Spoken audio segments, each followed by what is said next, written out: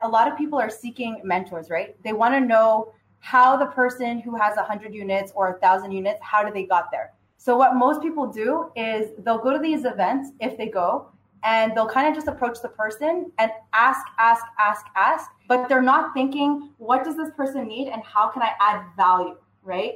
And so I think that's like the first step. Number one is showing up to these events where all these people are who's in real estate. And then the second piece is, instead of just asking for information, you have to look at their situation and say, what is their pain point? What are they struggling with? Is it marketing? Is it promoting the event more? Is it the volunteer aspect of it in the beginning to welcome guests? Is it the book table? I don't know. Find something that the club needs or your mentor needs, and try to place yourself and add value without asking for anything in return. Welcome to the Real Estate Investors Club podcast. What's the real power of leverage? People think real estate is all about leveraging capital. Money is important, but what about the decisions we make? The things we do and don't do determine our success as investors. Choices and actions create success. Before we get to the bank, we make choices guided by mindset and by the things we do and don't know. If we want to succeed as investors, we need to leverage knowledge. We need to increase what we know, so our actions pay bigger dividends. Join host Terry Schauer and Jean-Philippe Claude for conversations with leading experts in the real estate field. From mortgages to mindset, and from macroeconomics to local market trends. Grow your knowledge capital with us. Welcome to the Real Estate Investors Club podcast, where we seek advice to help us make better investing decisions. Hey, so we're live for the Deal of the Week Real Estate Investors podcast. It's with huge pleasure that I receive one of my favorite graduate of all time, of course, Steph Wu. How are you? I'm doing really good. Thanks for having me. Super excited to be here. Good. Steph Wu also, she's a volunteer at the club since the first day. One of our first coaching graduate, a lady that is all about action and doing stuff and smiling and charity and all of that stuff. And plus, she's a mom and a real estate investor. So in the next 15 minutes, we'll discuss about breaking the barrier. Of course, there's a lot of classes out there on real estate, a lot of videos. Of course, the club offers a coaching program, but this gives you the toolbox. But breaking the barrier of using that toolbox and making your first deal, and this is actually what you did, Steph. So this is the idea of the podcast for the next 15 minutes. So Steph, can you introduce yourself a little bit to our listeners? Yeah, for sure. So I'm Steph Wu. I'm from Montreal, west of Montreal, so Vaudreuil. I always tell people I'm a mom and a wife first and all else second. So as a career woman, I am a financial advisor and then a real estate investor. And I'll also talk a little bit about how my career parallels into real estate investing at the same time. And currently in my portfolio, just super quick, I think it's like the least sexy part of real estate. It's what is in somebody's portfolio. I'm more interested in the story and the mindset behind it and how people got there. Because if I just told you, okay, cool, I have a single family house, I'm a joint venture in a 40 units, and I have a fourplex going on right now, that's nice. But what did I do to get there? I think that's probably the piece that I want to share with new investors and people who are probably a little scared to get started. Okay. Talking about getting started, what got you started? What breaks the little barrier there between theory and practice? Yeah, so I would say the first piece is, and I don't know if a lot of people talk about it, but the networking aspect of it is so important. So before joining the club here in Montreal, I was listening to podcasts like Bigger Pockets podcast. I don't know if you're familiar with it, but I was obsessed with that. I joined some mastermind groups with high-level individuals, high net worth, called M1. And basically what I noticed is all these people who were rich and wealthy, they had one thing in common, and that was real estate.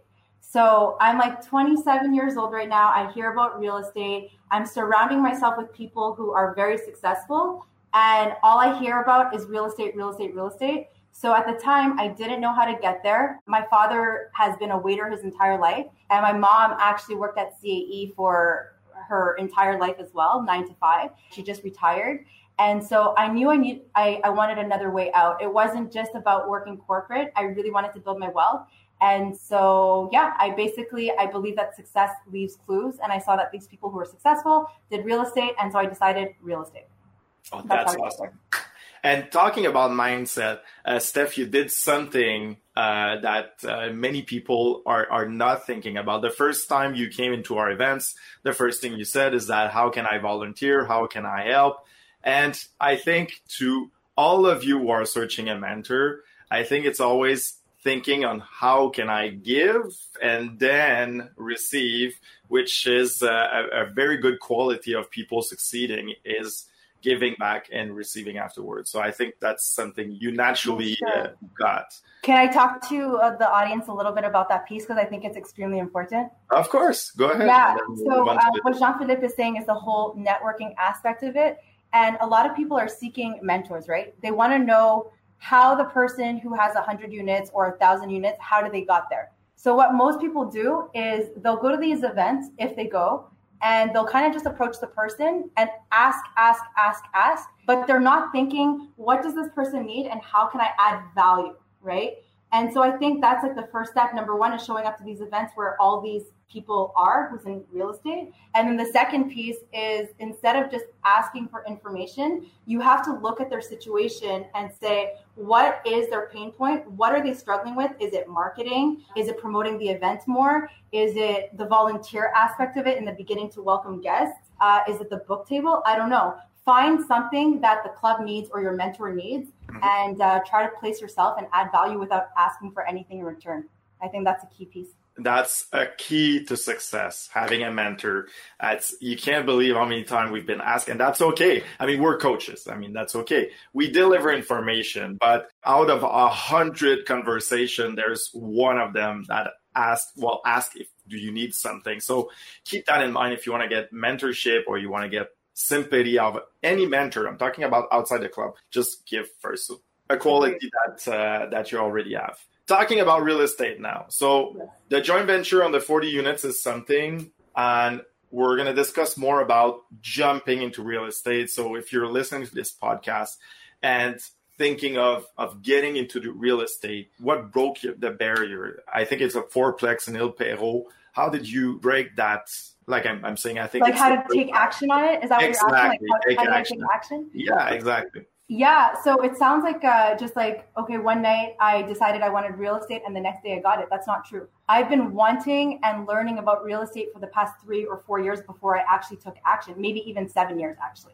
And so what broke the barrier was I took the course. So I did take the coaching, and like Jean-Philippe, you didn't tell me to plug in anything. But I think by taking the course and being surrounded by people who you can borrow confidence from people in the course who are sharing what they've done, and then you have access to them. So first of all, I gave birth like 3 months before putting the offer on. I was on mat leave. It was COVID. And I just decided in 2020, I just want to buy my first physical property that's not too far. And so it's 5 a.m. and I'm like literally scrolling through my phone while feeding Jackson. And I see a fourplex pop up. It's 5 a.m. And so the visits were at like 10 to 12 that same day. I texted my agent and I was like, listen, whether you're there or not, I'm going to show up by myself. And of course he showed up, but it's just not overanalyzing and just knowing what you're comfortable with. I saw the price of the property. I saw the location. I saw that it wasn't too much of a fixer upper. I knew for my comfortability, some people want a gut and some people want to renovate like crazy and buy at the cheapest price. But even if you gave me a property for free and I needed to renovate and think about that, that's not my criteria. I don't want to pay contractors. I don't want to deal with that aspect of it.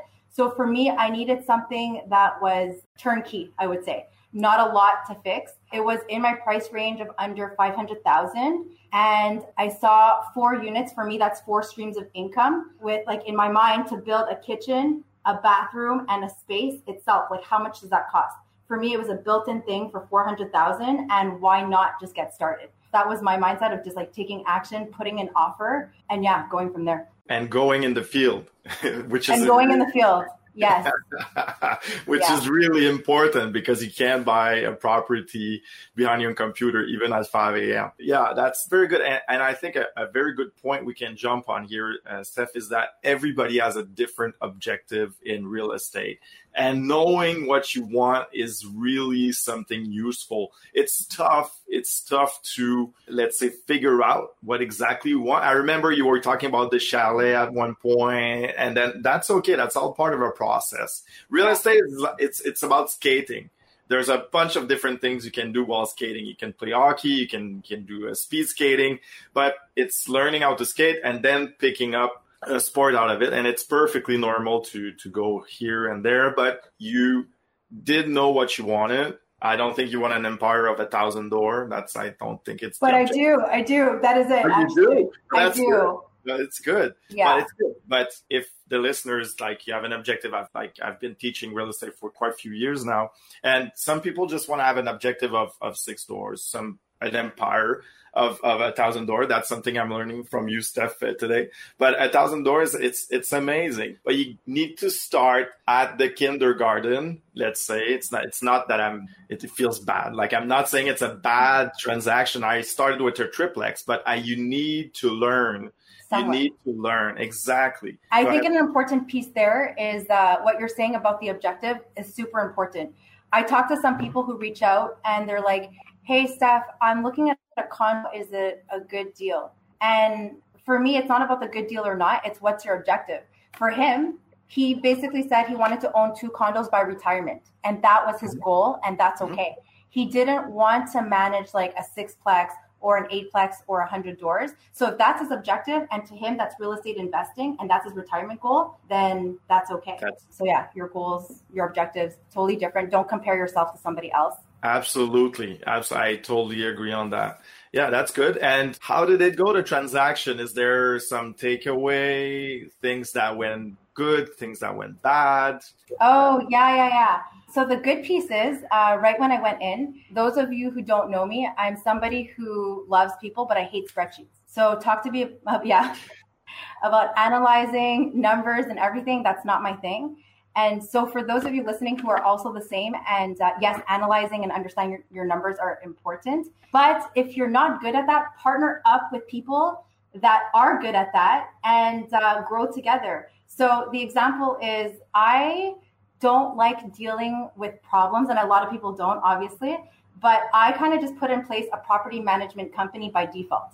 So right when I bought the property, I told my sister-in-law, I'm like, yo, let's just start a property management company. She's going to step in as property manager. It's only a 4-plex. Think about that. It's a 4-plex. You don't really need one.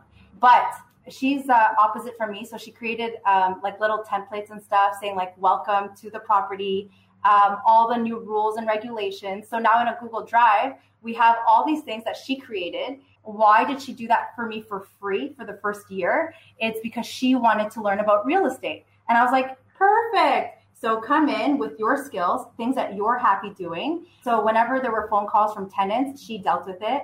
Whenever there were leases to sign, she dealt with it. I just kind of showed up as the owner and the landlord, and I would just sign with her, but she explained everything. And it made the last year incredible. Just like so much easier, so much synergy. I'm sharing knowledge, she's gaining knowledge. And yeah, it was just a lot of fun. For free for the first year. For free. There you go. She gave, and then she's going to receive afterwards. So that's awesome. That's great. And if I can step in a little bit as a coach and telling you that starting with a Plex is a really, really good idea when you have no experience, especially if you live in an apartment, because the down payments of Plexes, if you go or you have the intention of living into that property, is much lower. So the down payment is better and you learn. So let's say you have 2 difficult tenants. Well, you only have 2. If you go for a 12-plex as a starting point, then it's going to be harder. And you don't have all these process in place. Correct. Like the little welcome and templates, and it's tough. It happens. I mean, my friend Charles-André Follum, which was at the events, also gave us a good hand. He started with 64 units. He bought a garage, some smaller units, but he started like, boom, 64 units. It happens, but this is not, I think, the best way to do it. The best way to do it is just start small, learn, systematize the business. If you haven't read it, the E-Myth, E-Myth. Yeah, that's a beautiful book.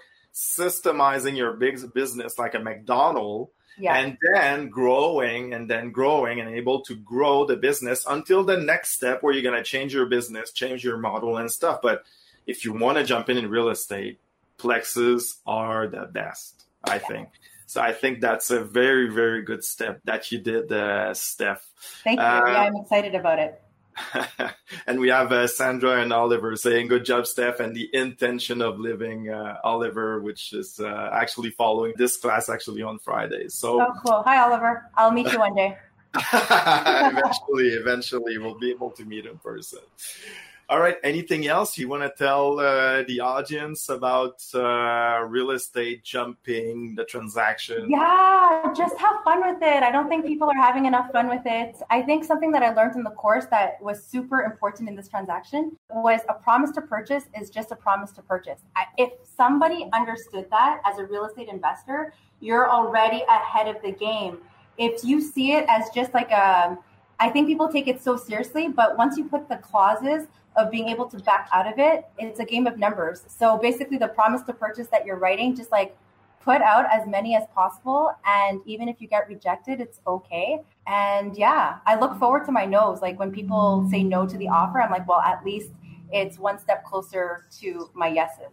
Yeah, I love it. Yeah. I always say in the class that promise to purchase is a shot to the net. I love hockey. So basically, you're just with the puck and you're taking a shot. Maybe you'll miss, maybe the goaltender will stop it, but eventually you'll make a goal. So if you don't make that shot, that's 100% chance of failure. So you're not going to be able to score if you don't shoot.